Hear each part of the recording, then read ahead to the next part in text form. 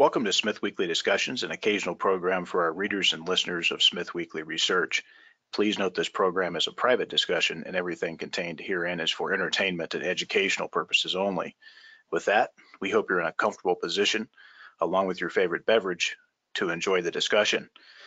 We remind our audience to examine the show notes attached to each of our shows to better understand how our program functions. Before we get into our discussion, we want to say thanks for questions coming from our audience at Smith Weekly, including Luke A., Andy S., Dave V., Cindy W., Paul M., and Joe G. Joining us today is Professor Jerry Thomas, OBE. Jerry is Professor of Molecular Pathology at the Imperial College London. Jerry is also director of the Chernobyl Tissue Bank at the Imperial College London. Jerry holds credentials as an officer of the Order of the British Empire, awarded by the Queen for her work and efforts to science and health. Professor Thomas, it is a pleasure. Thank you for coming on and accepting our invite, and welcome to the show. It's a pleasure. Well, Jerry, let's start off by having you talk about your background and then why you decided to settle into the positions that you hold today at the Imperial College. Well, I guess, like most sort of 17, 18-year-olds with an interest in science, I wanted to go into medicine, didn't quite make the grades, and ended up doing a degree in pharmacology in Bath University. I was always much more interested in the side effects of the drugs rather than the reason that we developed the drugs. So I had quite an interest in toxicology. And I did a PhD looking at the clonal nature of thyroid tumors in animals. And that was really because we were having a problem at the time using what we call now non-genotoxic carcinogens, things like some of the pesticides, etc., which had an effect on the hormone system of the thyroid. And that meant when you gave them in high doses to animals, you sometimes ended up with thyroid tumors in the animals. So there was always a question of whether that mechanism would work in man. And so we needed to know whether these were true cancers, i.e. they were monoclonal lesions, or whether they were polyclonal and they're what we term nodules in the human. So that's how it all started. And then we sort of developed an interest in mutations, and that's where the molecular bit started to come into play. And then, of course, in 1986, which is a couple of years before I finished my thesis, we had the Chernobyl accident. And one of the things that was actually emitted from Chernobyl was radioiodine, which is the same thing that we'd been using in animals to create animal tumors in the animal thyroids. So there was a lot of sort of queries about what would actually really happen after Chernobyl. And of course, there was a lot of, or rather a lack of information because of the Soviet system coming into play and things being quite markedly different from what they are now. And eventually it became obvious in about 1990 that there was an increase in thyroid cancers in those who were children at the time of the accident. Now that was a very quick reaction to exposure to radioiodine, and a lot of people were very surprised by it. I think those of us who worked on animal models were a little less surprised because we knew that if you had growth on top of giving radioiodine, then you got animal tumors fairly quickly. And in 1992, my boss, who was the preeminent thyroid pathologist in Europe at the time, went over to Belarus with a colleague who's from Italy, who was an endocrinologist. And when he came back, he was visibly shaken by what he'd seen. He'd had queues of children with thyroid cancer queuing up to see him and his colleague. Thyroid cancer is very, very rare normally in children, so this was quite shocking. And then, of course, we wanted to know were these genuine tumors. So then we got interested in the pathology, and it really all stemmed from there. And we looked around for money to be able to start a proper collection of the pathological material from the children who had these cases, so that we could start looking at the possible mechanisms that gave rise to these tumors. Take us back there to 1986. Just give us a flavor, a little bit of a picture, an understanding of when that happened. What were you feeling? What did you think? What was kind of the prevailing environment? Because you got to experience it. Yeah, well, when the accident happened, the first thing we heard about it was probably about a week after the accident. And the reason for that was the radioactive cloud went over Sweden and triggered an alarm in a Swedish power station. They thought they had a leak, and then when they investigated it, they realized it was coming from elsewhere. And then the next thing I sort of remember is the reports on the news.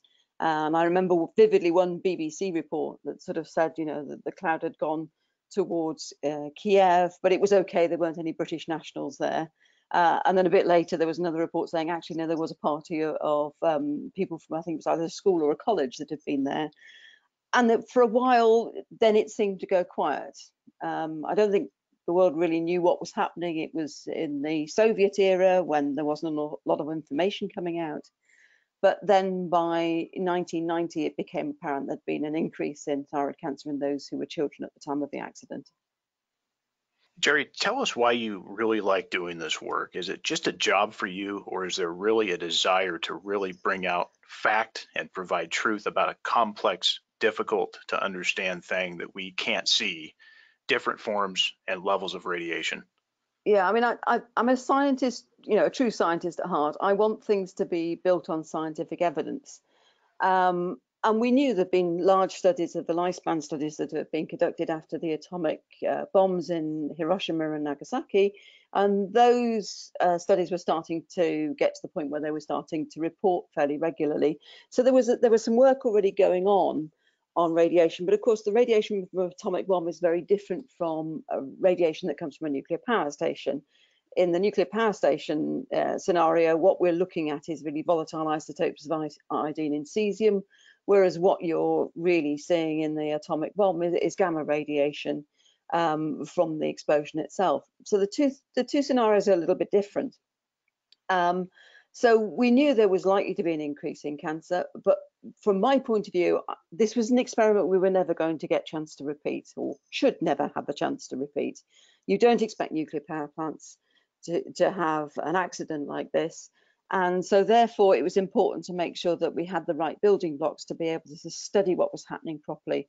And there always had been a big question from people were, if something had been induced by radiation, was the molecular mechanism that was doing the induction of these tumors, was that different from the sort of tumors that you would develop spontaneously? Because there are spontaneous tumors where we cannot allocate a cause, but we know those occur in the population generally. So I wanted to make sure that if we were going to study it, it was done properly, that everybody knew what everybody else was doing, and when meta-analyses were done, they were done properly without adding studies together that actually overlapped, which is really important when you're trying to get a real handle on the frequency of an observation, and to know that what you're dealing with is properly sourced, ethically, responsibly sourced human tissues. It's very important, of course, to remember that post the Soviet era, there was no money for places like Belarus and Ukraine. So the scientists were struggling to keep their head above water and to manage all of this. So they needed help, they needed support, and we needed to make sure the science was done ethically and properly. And I want to come back to that a little bit later, specifically some of the findings that you had at Chernobyl, and kind of get into more details on that accident and also on Fukushima. But I want to go back for a moment, and I understand that you were at one time anti-nuclear. Tell us what reasons you had for taking this position. Well, I guess like most people born in the 60s, I had a slight confusion in my mind between nuclear power and nuclear weapons. My politics are left of centre, and I think if you talk to most people who are left of centre, they really don't like atomic weapons, and because of that, the association with nuclear power. So I sort of assumed that all the information that I had been fed was true, which as a scientist I should never have done, but you know, I was young and impressionable, and thought that, you know, the potential for damage from a nuclear power plant was a lot more than we now realize it was.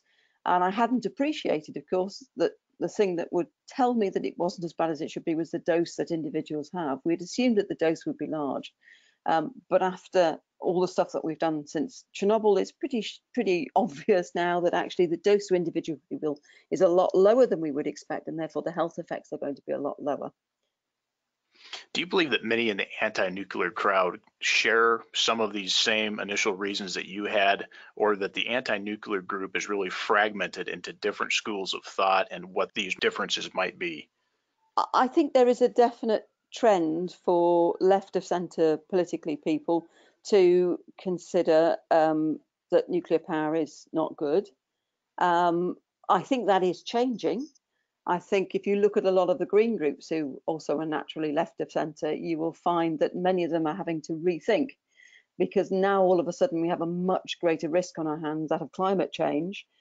We aren't going to be able to turn the clock back and stop using the internet and things like that, so we're going to need electricity. So you have to look at the risks in context and then say, okay, I may have thought they were worse than we were, but we now have the evidence to suggest it's not as bad as it was, and I need to rethink my position. And that's exactly what happened with me after Chernobyl. Once I started working on the health effects of Chernobyl and I realized they weren't what I had imagined they would be, I had to rethink how I felt about nuclear power. For a scientist, that's not a hard thing to do, because you're taught, if you're a good scientist, you should always think again if more evidence comes to light that might mean that you need to change your mind. So we like to say that we were less right than we were before rather than that we were wrong. But I can see for green campaigners who really strongly believe in something rather than base everything on science necessarily, it must be very difficult to sort of say, actually, everything I've been fed and everything I've understood up to now is not quite right, because I think it's a different thought process that they go through. What exact events, can you walk us back a little bit, think back in the history here. What events caused you to re-examine your beliefs about nuclear, and what do you see nuclear as today? I think the longer term studies we now have from Japan, from the atomic bombs, people think they're high dose studies. In actual fact, if you look at the constituents in the cohort studies, half of them, about 45%, to be thoroughly accurate, have doses of less than 5 millisieverts. So actually that cohort is very good at informing us about what happens to people when they're exposed to low dose radiation, which isn't what most of us thought they would be when we started doing the studies. We thought it was a high dose cohort, but if you look at the constituency of them, that half of them are low dose. So you have the evidence that over time becomes much more mature and you become much more confident in from that cohort. But also, thyroid cancer is the only thing that we've seen after Chernobyl.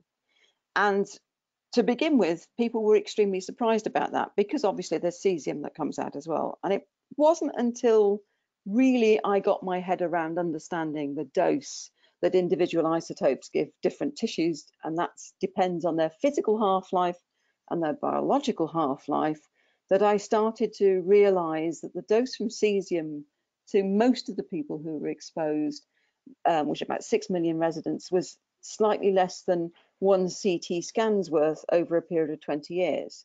Then you start to realize why we see so little effect, in fact, no effect of the cesium.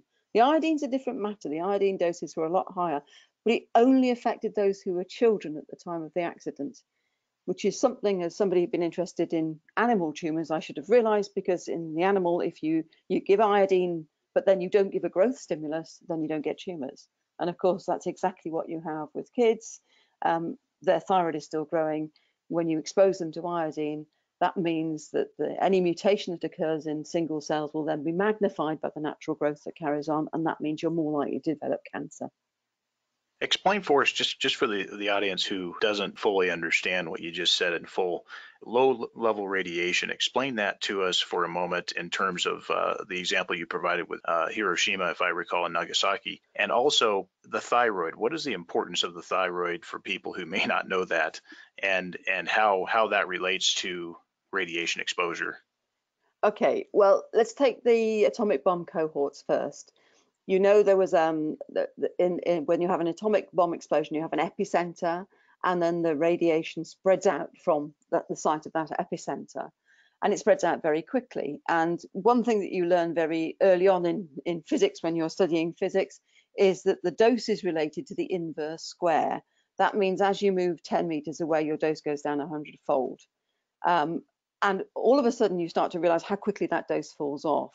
So many people who were very close to the bomb explosion actually died as a result of blast. A few of them that survived did have very high levels of radiation. You're talking, they refer to it as the weighted colon dose, because it's a way of picking a particular tissue and referring to that as your sort of base level. And some of them had highish doses that were in terms of grays, or you could use the term sievert, but they were high doses. But as you move away from the center, you then end up with doses that are thousandths of a gray or a sievert. So they become milli-grays or milli-sieverts. And you realize that actually that dose drops off very quickly. So if you were only within about, only further away than about 2 kilometers, your dose was already dropping down to the millisieverts level. That puts it into perspective. And the thyroid part, just the concentration of just these studies on thyroid and cancer-related issues with the thyroid. Can you just explain the thyroid, its function, and why the cancers were showing up here? Yeah, the thyroid is located in your neck, and if you feel your neck, you can probably feel it. It's just around your windpipe. And basically, the thyroid is responsible for providing hormones that govern your metabolism. So it's an extremely important organ. If you have your thyroid taken out, you have to replace the hormones that it would produce using fairly cheap drugs called thyroxine, which replaces the thyroid hormone. The key thing about thyroid hormones is they have a high concentration of iodine. So without iodine, you can't make thyroid hormones. Now, iodine is naturally quite rare. Stable iodine is naturally quite rare in the environment. So in order to make sure that it has enough iodine to make your hormones that make your rest of your body function, the thyroid has a system whereby it takes in iodine from your bloodstream and holds it within the gland. It actually binds it within the gland. So if you replace the non-radioactive iodine that we have naturally in the background with radioactive iodine, what happens is that radioactive iodine floods into the thyroid more than any other tissue in the body and then gets bound in there. And if it has a short physical half-life, like iodine 131 has a half-life of 8 days, and a longer biological half-life of about 100 days, that's the time it takes for half of the dose to naturally disappear and go through your body. Think like taking a paracetamol. You know, if you take a paracetamol, but you might need to take another one 4 hours later, and that's the effect of the biological half-life. The drug gets metabolized and disappears. And it's the same thing with the iodine. But because the physical half-life is much shorter than the biological half-life, it means that the radiation will be emitted while it's in the body. So iodine is concentrated in one particular tissue, and it's held onto in that tissue, and therefore the dose to that individual tissue is much higher than the rest of the body. Cesium's the opposite way round. Cesium is not concentrated anywhere in your body particularly. It has a longer physical half-life than its short biological half-life of, again, about 100 days. So the dose you get is much less than if it had a short physical half-life. Complicated, and that's why explaining all of this is quite difficult. It's not like taking a tablet that we're so used to taking. You have to factor in the chemistry and the physics and the biology as well. So for the anti-nuclear side, when looking at some of these facts that actually come out of the scientific studies, is it more, for this side, the anti-nuclear side, is it more of the provoking of emotion and fear as the basis for their position, or do they really have a case with the facts that nuclear is like smoking? We know it's bad, but we continue to do it anyway. No, I mean, I think the problem as well is when you're looking at health data is very complicated. If you think the number of times that we've seen things in the media that says, you know, smoking is good, drinking is good for you, no drinking at all, it's all really bad for you. The number of times we get conflicting information from health reports should give you a key that actually looking at health statistics is quite complicated. When you're doing these sort of studies, you have to be able to know that the reporting has not changed over time, particularly when you're in long-term studies. The reporting has not changed over time, so you're not actually counting cases that you wouldn't have counted in the past. Many other things affect health and what we call confounders. So we know socioeconomic status, mental health can affect your physical health considerably, so you have to be sure that you control for those factors too. And I think it's very easy, if you aren't aware of how all these other factors join together and influence your statistics, it's easy to just go and take a figure and assume that figure is correct without saying, actually, how do I know that this is a valid figure and I'm comparing it with something in the same way? It's like comparing, you know, apples and pears or apples and oranges. You need to know that you are comparing apples from 2 different time points or 2 different geographies rather than 2 completely different things. So I have sympathy with people who look at the statistics and think you can just take it and it doesn't matter, but you do have to do an awful lot of work to make sure you are comparing the right things.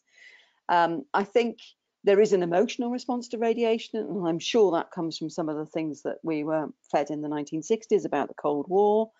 And I think once you let your emotions become the better of you, it's quite easy to believe things. And there is an awful lot of misinformation that's available to people. I mean, you think of the problems we've had recently over vaccination. You know, when I was a kid, I had measles. The measles vaccination didn't exist, but I made sure that I vaccinated my children against measles simply because I know that in some cases it can cause injury and it can cause death. And so I knew the facts about vaccination, and I knew the risks of not vaccinating my children was large, but the risks of actually having them vaccination were low. Because I had the scientific facts in front of me. If you're fed things that aren't justified, and there's an awful lot of that goes on the internet, I can see why you would come to a different conclusion and you'd be scared of radiation. Right. And, you know, these things exist. I mean, if you didn't have these diseases, obviously the world would be fantastic. But unfortunately, they do exist, and we have to calculate what is the better route to go. And Yeah. I agree that you have to have these things. Certainly in health and so forth, vaccinations is certainly a sensitive issue, and I fall on the same side that you fall on with regard to this, because you calculate the risk. They both have risk, and you make a decision to move. And I find that really the whole argument about nuclear power, the both sides, is fascinating, because while the debate goes on, I like to say, meanwhile, that nuclear build-out continues globally as a net growth source of energy, courtesy of places like Russia, China, India, Mm-hmm. and the French, which represent nearly 40% of world population. So the commissioning of new reactors continues. And of course, we know that now with some of the new commissionings, we have nuclear power that's designed to go out towards the year 2100. Yeah. So it's really interesting, the different sides. And one of the other things too that comes up with the anti side, and really there's a frequent kind of all-catching argument with anti-nuclear groups and really uninformed parties, and they hang their hat on nuclear waste. What are your thoughts on nuclear waste? Being a toxicologist by training, I'm a lot more scared of chemical waste than I am of radioactive waste. We really do know what to do with radioactive waste. We know how to make it stable. We know how to make sure it stays where we put it. And actually, you know, we don't actually produce that much nuclear waste. People think it's an awful lot, but I've been told that all the nuclear waste in the UK, all the high-level nuclear waste, would probably only fill about a quarter, I think it is, of our Wembley football pitch. And that's since we've been generating, and we were one of the first adopters in the UK. So people assume that this waste is like we imagine a huge waste pile, you know, where we put our normal rubbish from our houses. It's not like that at all. And some of the chemical toxins are a lot more dangerous. Heavy metals, for example, cadmium, lithium, things like that, can be quite toxic, and so actually do need very careful handling. And unlike radiation, they don't disappear from the environment. Radiation decays over time, so over time it gets better. Whereas with some of the chemical agents, actually you're just putting more and more into the system, so it doesn't disappear with time. Right, and that is a huge concern with this new heavy duty push towards electrification of everything and Yeah. batteries, and Yeah. on a massive scale, and Yeah. also in a supply chain and a waste chain, recycle chain, that really is non-existent compared to other things that we like to keep track of, like nuclear weapons and nuclear waste and things like these.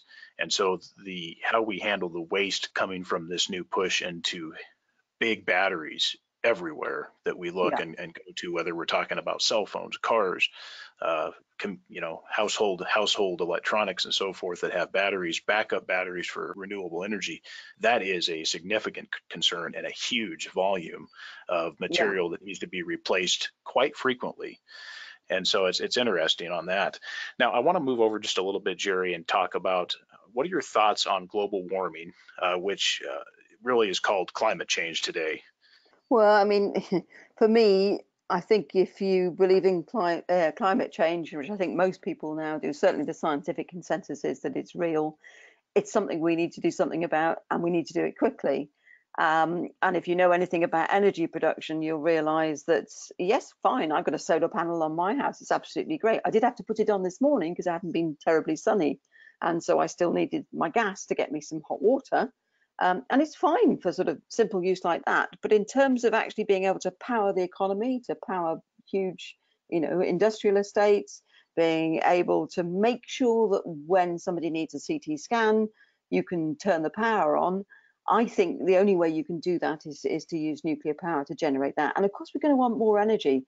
The energy amount that we consume is not going down. If anything, it's going up. And when we switch to electrical vehicles, which is a big push in the UK for, we're going to need an awful lot of power overnight, because that's when people are going to recharge their cars. So I don't think, battery power is going to solve it in as fast as we need to, but nuclear has the answers now. We just need to get on with building these nuclear plants. We have 2 in construction in the UK at the moment. We have another 3 sites where we haven't started construction. And we need to be moving much faster if we're going to be able to keep the standard of living that we're used to in the West, and we're going to be able to do something about climate change. It's not going to be good enough just to use solar power and wind. It's too intermittent. It takes up too much land usage, which are going to be needed for growing crops and for farming to be able to feed our growing numbers of people. So we really have a problem, and we have solutions in our hands. We're just too scared to make use of them. Yes, absolutely. And there's really just, you just can't compare whether you're talking dirty old coal, natural gas, geothermal, solar, wind, you name it. You just can't compare to the absolute superpower source of what nuclear provides. There's just nothing that compares. And so that's just what's fascinating about it. And I want to move over to radiation. I want to come back to that. Let's say you end up on a long flight traveling and you end up having a curious person seated on each side of you. How would you explain radiation to them, the types, the levels, what is dangerous, what type of exposure will notably harm health, and what radiation exposures exist in everyday life? How would you deliver them an understandable yet effective view on how it all works? I think you sort of start off by explaining that radiation is everywhere. There is absolutely nowhere on this earth you can go and avoid it. And I have a game that I play with various groups. I played it actually yesterday at the Japanese school in the UK with a bunch of kids who are heading off to Japan, and it sort of sets out different scenarios and gives people different doses. I have met nobody yet who gets it 100% right, because we all have unconscious biases about radiation, and we tend to think that man-made radiation is much more dangerous for us than natural radiation, whereas your body really doesn't care where the radiation source is. It's the same thing. But when I talk to people, I usually try and explain there's different sorts of radiation, and so how you're exposed to those different sorts plays into the dose you get. But there is a straight line relationship between dose and effect, but at the lower end of the straight line, the effect is so low that actually other things in your life have a much higher likelihood of you getting cancer. For example, smoking or drinking, particularly, and being overweight. I'm not a slim person myself, and I know that by being overweight, I run a higher risk of getting several different forms of cancer.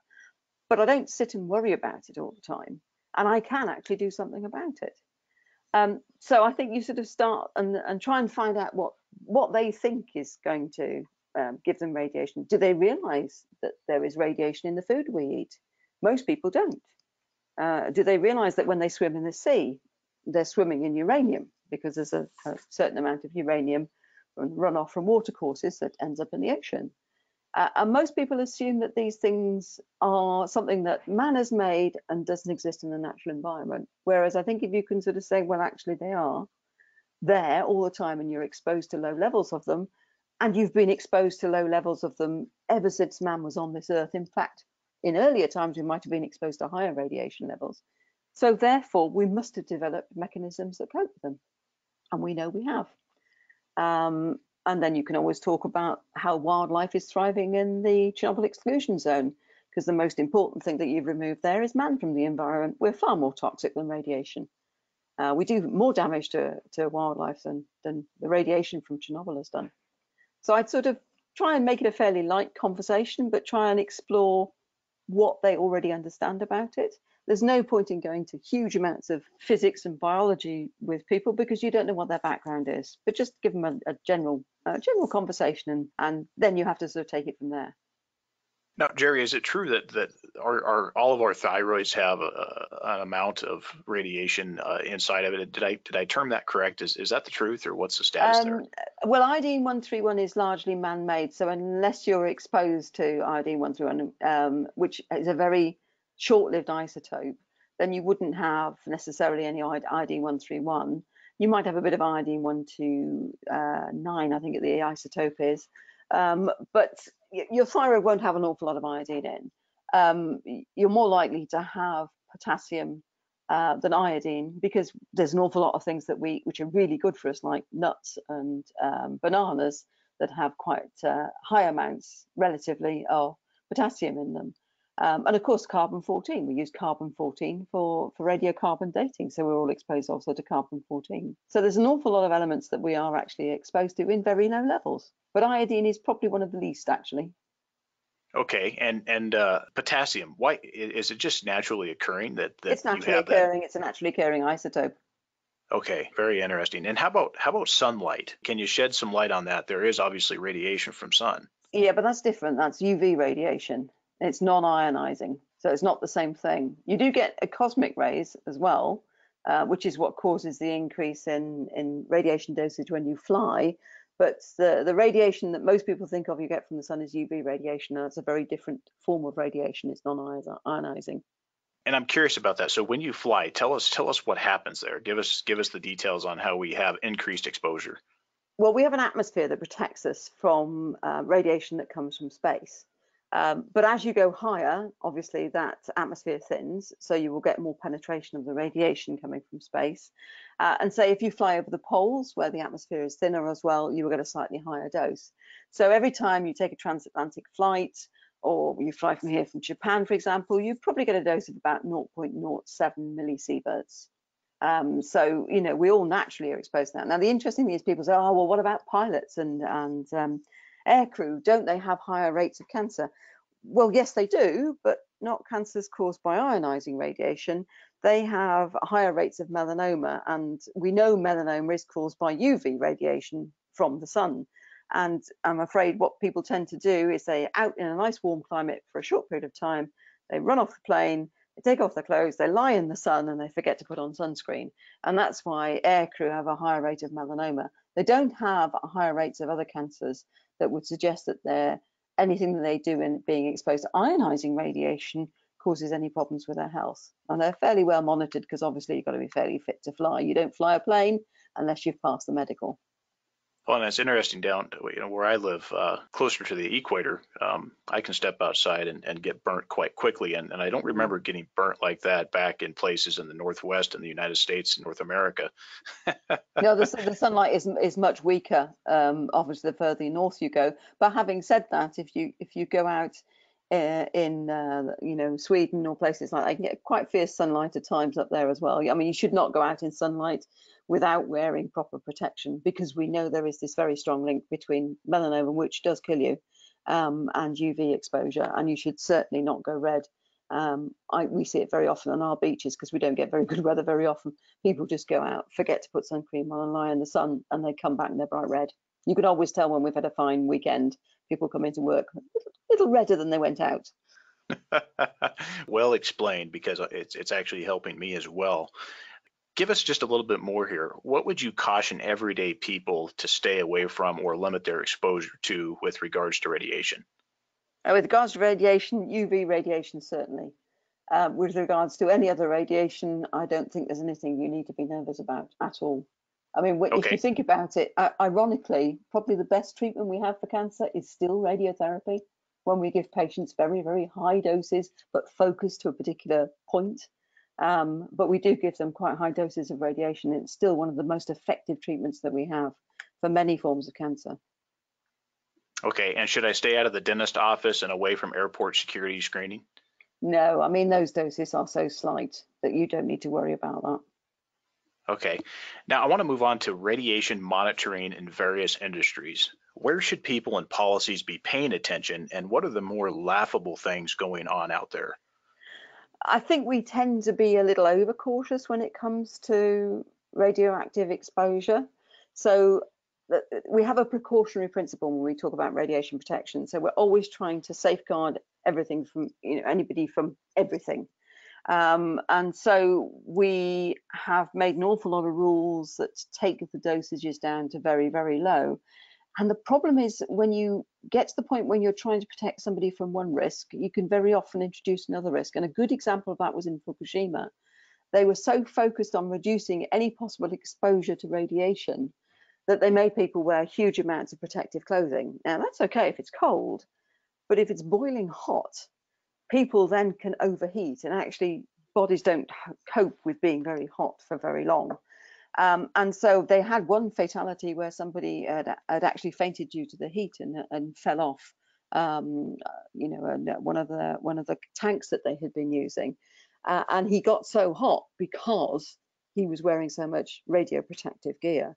So you have to be careful when you're trying to protect people from one risk, you're not actually introducing other risks. And I think we've gone so far down the radiation protection that now we are making life too difficult and trying to avoid risks, which puts up the costs of nuclear power, which we don't need to be protected from because actually there's no real health risk there. But we just like to be as precautionary as we possibly can. And what about Fukushima? What false information coming out of the efforts there, and what have you noticed to be accurate and false? I think one of the most difficult things with Fukushima was we have this knee-jerk reaction that we have to run away from radiation, where actually the best thing to do would be actually to shelter in place and treat radiation as if it was a chemical exposure, which very often you'll go inside, close your windows and doors, stay there, and we'll come and take you out as and when necessary. So I think the knee-jerk response to leave the area as quickly as possible definitely caused casualties.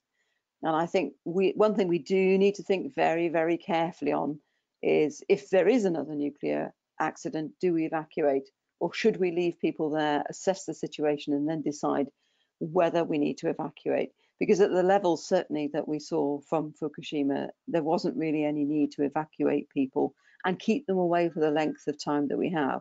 When you look at Chernobyl and you realize how little effect cesium has had, people could have gone back in Fukushima a lot sooner than they did. But having said that, of course, there was also the damage caused by the earthquake and the tsunami that also had to be remediated before people could safely move back. So I think that's one thing we should be looking at this. And we had produced a review to celebrate, if that's the right word, the 25th anniversary of Chernobyl, which of course was the same year as Fukushima, but the following month, and sort of saying the one thing that we have not learned from Chernobyl was how to communicate the real risks around radiation exposure. And I think we saw the same panic borne out post Fukushima. So of course there were mad things about you couldn't eat food, you couldn't do this, you couldn't do that, you couldn't do the other. You needed to limit the food for a short period of time. And the other thing that really upsets me is when I go to Japan to see all of the fields covered with these big plastic bags full of soil, really good topsoil that could be used for growing crops. And if they spread it out, the dose per inch would be a lot less than what they've actually got in those big bags there. They're a permanent reminder to people of what happened and the fear around radiation, but also they've actually destroyed most of the topsoil there, which they need for growing crops. And that's, again, because of the resultant fear of radiation. Very interesting. Thanks for the insights on that. And I continue to struggle with regarding Fukushima is the label itself, when in fact it should be called the Japan earthquake and tsunami of 2011. This act of nature killed tens of thousands of people. Yeah. I think the toll was in the 20,000 range. Yeah, Hundreds 20,000 of from the billions, tsunami. right, and hundreds of billions of value destruction. A terrible, powerful, and saddening event. But now it's referred to as a nuclear accident called Fukushima, a complete misconception and misallocation of attention, in my view. Absolutely, I totally agree with you. If that loss of life had occurred in my country, we wouldn't be talking about a nuclear accident. Well, I would hope we wouldn't. 20,000 people is a hell of a lot of people to lose in 30 minutes flat, which is what happened. To Right. most of us, that is completely impossible to understand or comprehend. Yet all we talk about is, the disaster, which I hate the term disaster. We made the disaster. It was an industrial accident, and we then compounded it and made a disaster by the response we had to it. Nobody lost their life as a result of that nuclear accident.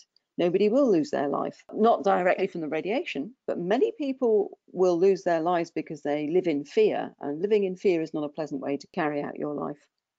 Right. And perhaps the focus should be on earthquake resistant construction, tsunami protection measures, and maybe backup power, and where non-calculable risk resides. But I mean, just down the coast from there, you have another nuclear power station, Fukushima Daini, and there they lost power too. But they were able to drag an electrical cable across the ground and plug it back in. So they were able to then cool the reactors. The reactors all shut down in both power stations. The only thing that went wrong in Daiichi was the fact that they couldn't keep the reactor cool, and that was because somebody had thought it was a good idea to put diesel generators on the floor on the ground floor in an area that you've only got to look at it to say it was a flood risk should there be a tsunami. I'm surprised that somebody hadn't thought of that. But that just shows how sometimes we don't plan for risk. I don't think you'd find that many power stations now would ever be in that situation. Right. We think now of, well, what if? And there are several what ifs now that go on in people's mind. But, ironically, the power station literally just down the road was perfectly fine because they could reconnect the power to keep the reactors cool. And if they could have done that in Daiichi, it wouldn't have happened. Yeah, the refueling of backup power, I understand, was a significant issue there, which caused what we had.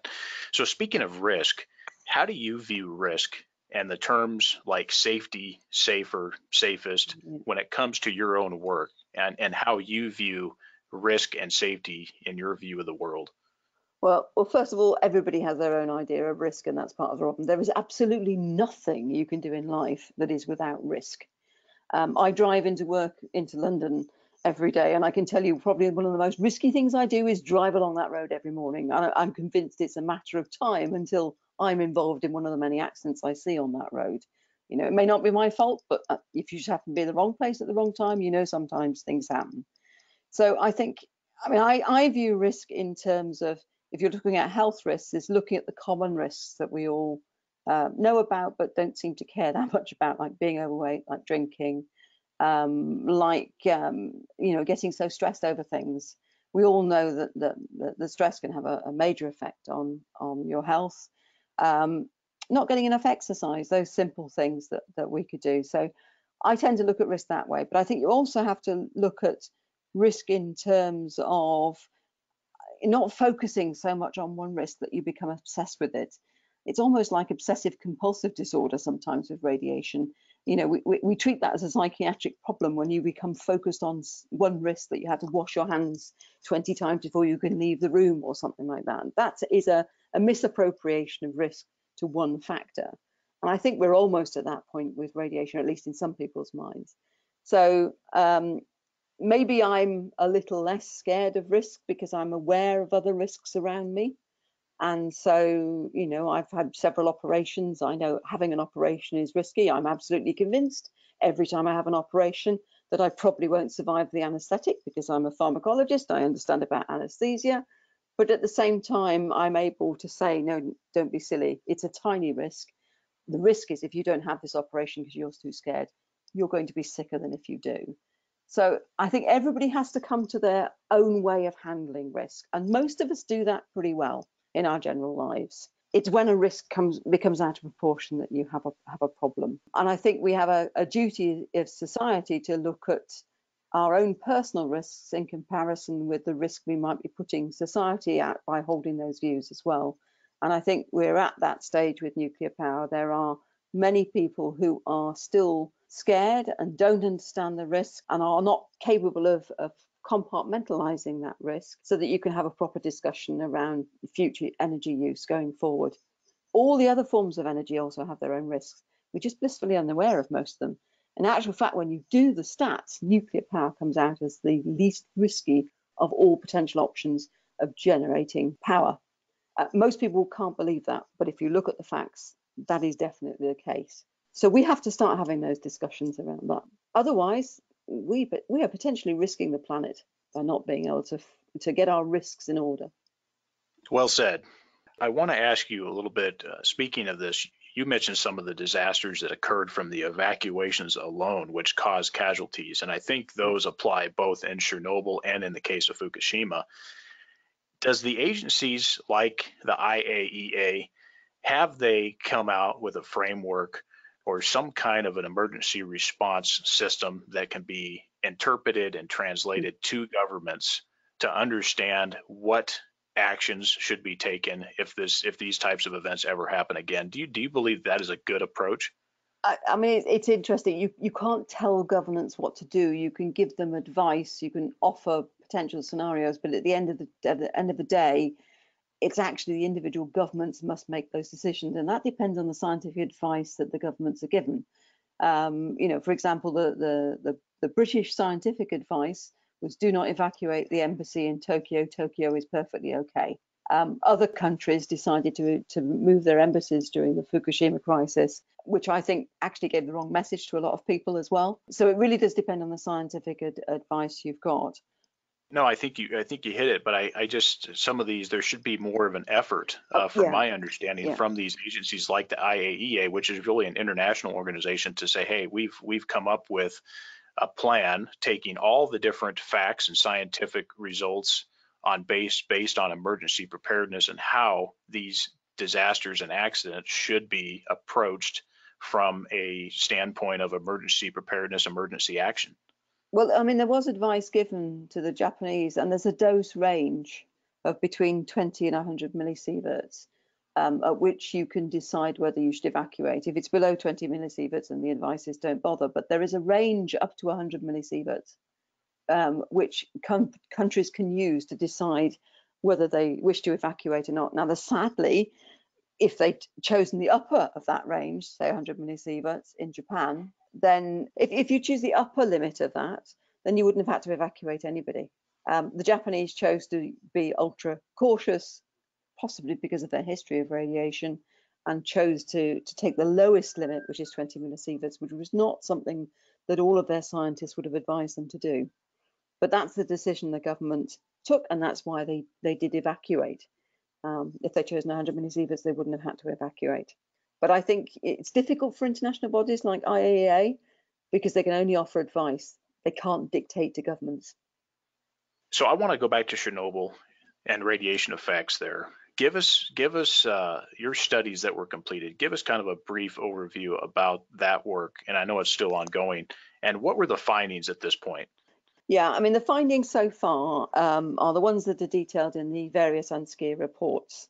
So the UNSCEAR report of 2008 in Annex D clearly states there were 3 people who died on site as a result of the accident. So one person was buried under rubble, and I believe they still have not found his body. One person had thermal burns because there was a fire, and thermal burns kill you very, very quickly. And there was one guy who had a heart attack, which I think is quite understandable given the situation. Then there were 146 people who had acute radiation syndrome. So over 200 of people were actually taken to hospital. Only 46 actually met the criteria for acute radiation syndrome.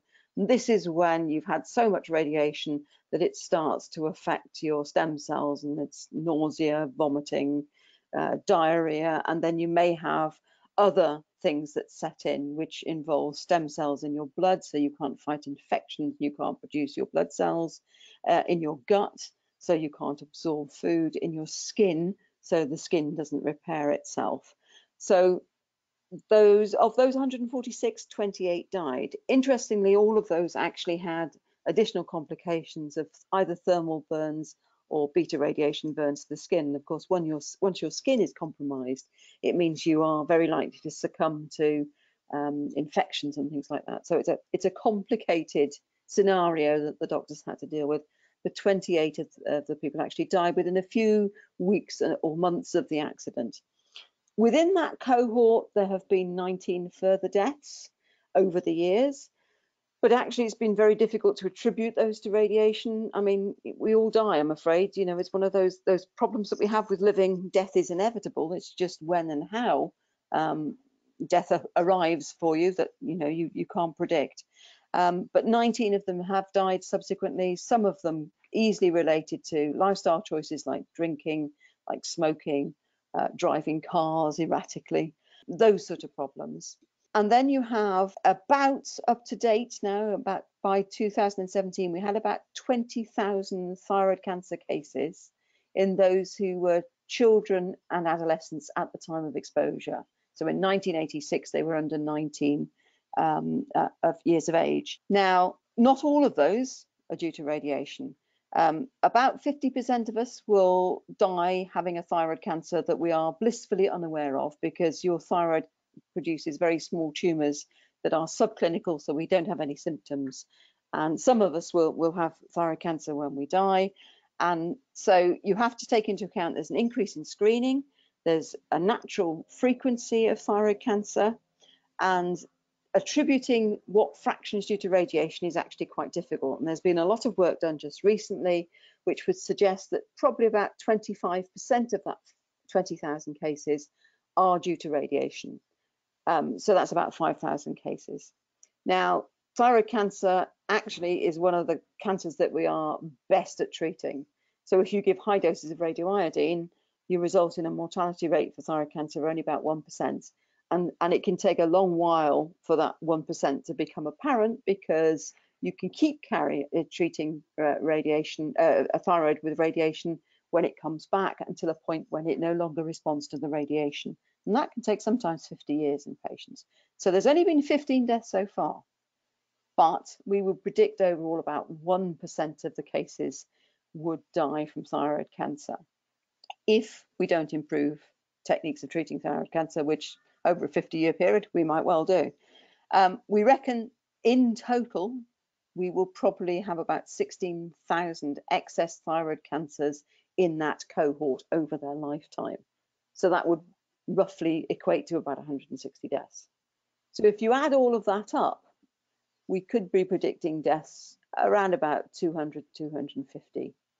Now, there are other people who are exposed to the people who cleared up the mess after the accident. They're called liquidators, and about 600,000 of those who are involved in long-term studies so that their health is being monitored. So far, we have not seen an increase in cancer in that cohort. There have been a couple of recent reports that, and I'm quoting, saying a non-significant increase in a type of leukemia that we do not normally associate with radiation. Whether that is true or not, we will need more time to find out. But we originally estimated maybe 4,000 amongst that 600,000 might get a radiation-induced cancer. That's looking less likely with time. We may have overestimated that figure. So we could be looking at around about 200 deaths over a 50, 60-year period from Chernobyl. We might be looking at slightly more. It's very difficult to say, and it's going to be very difficult to know exactly how many cancers were caused, but certainly nowhere near the hundreds of thousands that you see in some reports. So many groups have consistently cast fear and misconceptions about Chernobyl radiation. Share with us their biggest arguments and how your work has really brought out a different, more credible perspective. Well, it's not just my work, it's lots of people's work. I mean, most of the epidemiology studies have been done by others, which really inform this. But there have been reports of hundreds of thousands of people who, you know, have been affected by Chernobyl, have got this, that, and the other disease. You have to remember that states often pay out because it's easier and quicker than going to court, and probably cheaper in the long run, the amount that lawyers earn. So they will label people and give them compensation without actually having to prove attribution of their disease type to exposure to radiation. Science doesn't work like that. We have to be certain that something has been caused by that for us to say that is attributable to radiation exposure.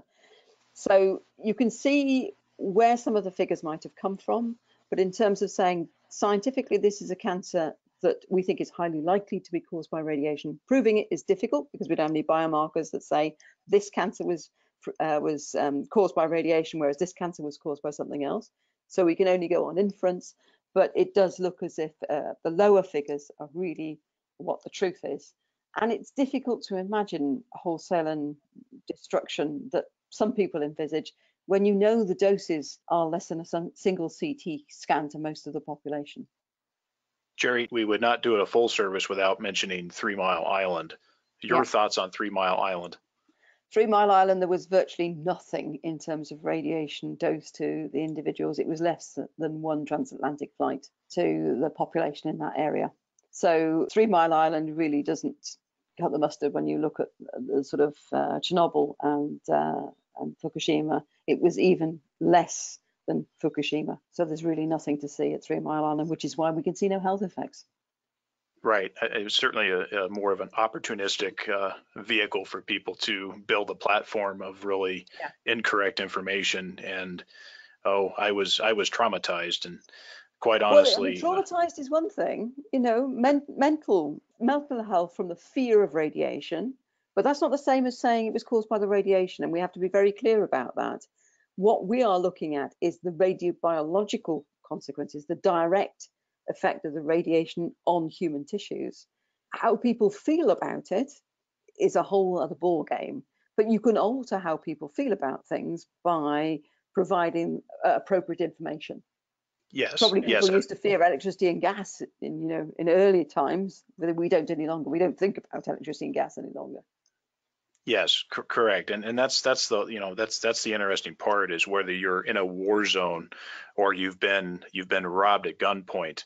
These types of things, how that compares traumatization is a completely different ball game and spectrum. I completely agree. And that's something we can very much influence as well. It's not a foregone conclusion.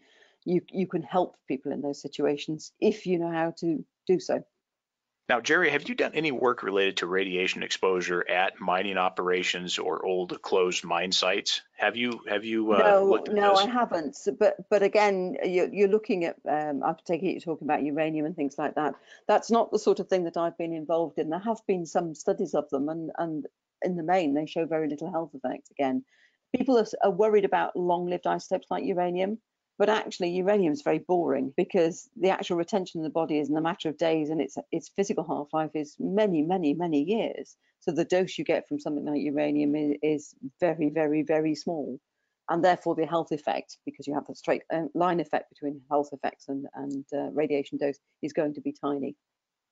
Do you feel like that there's a focus on that at times for some of the maybe the anti-mine, anti-sense type of thinking when it comes to just mining? Yeah, I find it really interesting when you talk to people about different isotopes, and uranium and plutonium terrify people. I've been in meetings of extremely intelligent people who said, oh, plutonium is the deadly thing known to man. No, it's not.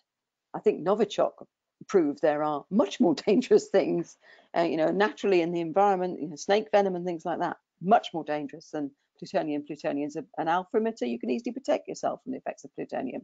And it's a very long-lived half-life. So even if you ate a bit of plutonium, it's probably not going to do you that much harm.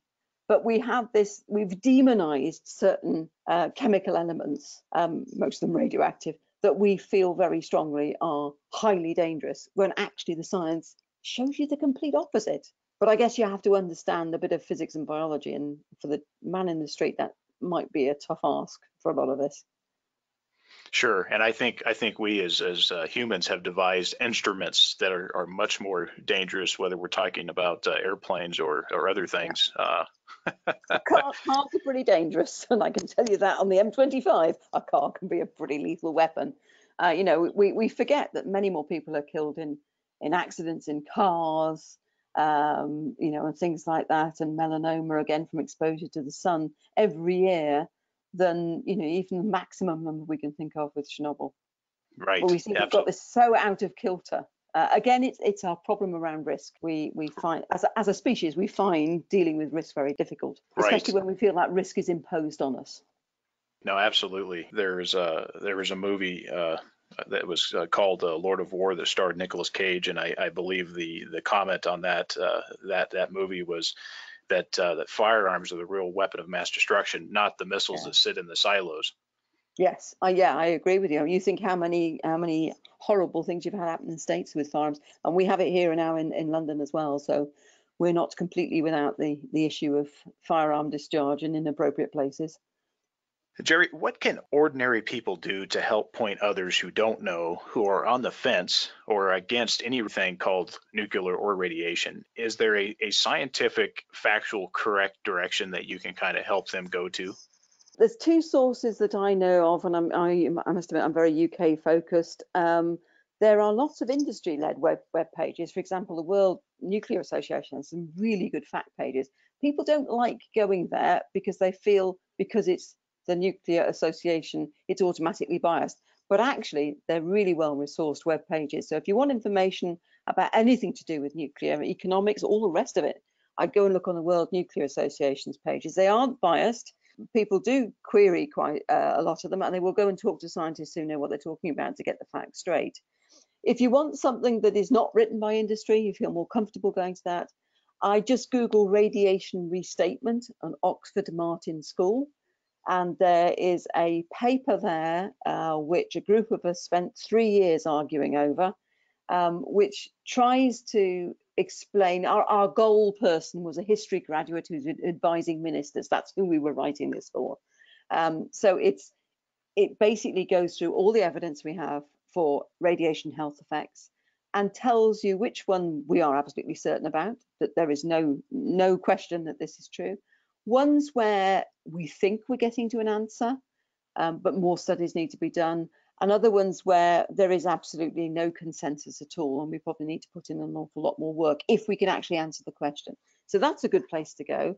And there's also a good thing on the Sense About Science website in the UK on radiation that's also quite easy to digest. I think a lot of the problem is a lot of stuff around radiation is quite hard to digest. You can also get all the UNSCEAR reports straight off the internet. Anybody can download them. It's all there. It's a question of how much detail you want, and unfortunately a lot of it is quite detailed. But if you just read the executive summaries of the UNSCEAR reports, you get an awful lot of information that way as well. What do you believe that some of these industries associated with radiation, such as the nuclear power industry, do you think they should be doing to get people more informed and in a reasonable and correct manner? I think stop using the word safe all the time. I think that doesn't actually help them get their message across. I think safe is something that's very relative. Something that is safe for me may not be safe to somebody else. And if you use the term safer, the inference of course is always it wasn't safe before, and that makes people worry. I think there could be an awful lot more information provided on the basics. I think we need to look at the way we educate children. I'll give you an example of that. My daughter was in her, I think it was a geography lesson or a history lesson, in her first year in a senior school, and the book they were working from said thousands of people had died as a result of the Chernobyl accident. So my daughter, being a chip off the old block, put her hand up in the air and said, "That's not true." And the teacher said, "Of course it's true. It's in the book." And she said, "But my mum's an expert on this. It's not true." And she wouldn't let my daughter speak. And then she had another lesson, and it was either the history or the geography lesson again. Again, the same thing was repeated in the textbook there. I wrote to the school and I provided them with the latest scientific evidence. They didn't even respond. So you have a problem when our youngsters are being taught things that are wrong in schools. And I actually make a point of going into quite a few schools and talking to them about radiation. A lot of kids don't even do science any longer to the depth that they need to do. So I think educating our young people about this, I think will be good. That would be a great start. I think we need more legible websites. You can find them. I mean, I've found some really good online stuff for teaching kids, but there's an awful lot of rubbish written out there as well. So you have to have a reasonable understanding yourself to be able to sift through what is good and what is not.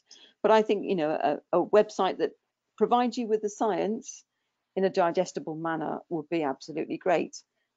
But there will be other websites springing out who will provide you with a pseudoscience in a digestible manner. And maybe that's where we've gone wrong. Maybe we don't make this understandable enough for people because we're so conscious of using the wrong terminology, and it just confuses people. Well, I agree. The additional effort needs to be done, and your example with your daughter completely makes a synopsis for the truly sad state of education in some modern advanced economies, and it really, or societies really, and it's really a sad state of affairs. At the Japanese school in the UK here yesterday, and sort of a group of scientists who are going out to go and do some scientific exchange work in Kyoto. And I said, you know, the problem that your generation have, which my generation didn't have, is you have to sort through what is science and what is pseudoscience. Most of the time before the days of the internet, that shows you how old I am, you learnt things in textbooks, you learnt things in papers, they were peer reviewed, and I think less rubbish was written. At the moment, you can put anything you want out. There are journals that are created especially to get voices heard. And if you don't know your way around this and what is a good journal and what is not a good journal, it's very, very difficult to actually find out what the truth is. And I think the generation that's coming through school now probably has the hardest decisions to make. They're going to be the ones who have to deal with climate change. I'll be dead. It's the next generation that's going to have to deal with climate change, but they're going to have to do it from scientific principles when those scientific principles have been eroded away by the internet and by people being able to say whatever they want without any proper evidence. And that wisdom and intelligence transfer is a big deal. Yeah. It's to be able to conserve and protect that is a big deal that we're facing as generations change out. And like you said, you're absolutely right. It's like a big, container of rubbish. You really have to go in there and sift through all the trash to get to what you need to find that's correct. Yeah. And it really is a true challenge that we have. What would you say to a person who has made an uninformed anti-nuclear decision, or that a person believes that the word radiation only exists in nuclear weapons and commercial nuclear power? What would you say to a person who has seen the headlines on TV but has failed to look and understand these forces? I would say go and look again. Go and look on reputable websites. And I would always point people towards the BBC in this country. I mean, I know a lot of the science journalists there, and they want things right. So I would look on a reputable source, something like the BBC. If you're an English speaker, would be ideal. I would say the evidence that radiation is as bad as some people would have you believe just doesn't exist. And all the scientific evidence from multiple scientists right around the globe with multiple different disciplines is sort of brought together in things like the UNSCEAR report. So you really need to look at those again. But if you really aren't happy with radiation and you don't want nuclear, then you have to think what the alternatives might be. And David Mackay's book is also a very good one. He's a professor, or was a professor at Cambridge. Sadly, he's dead now.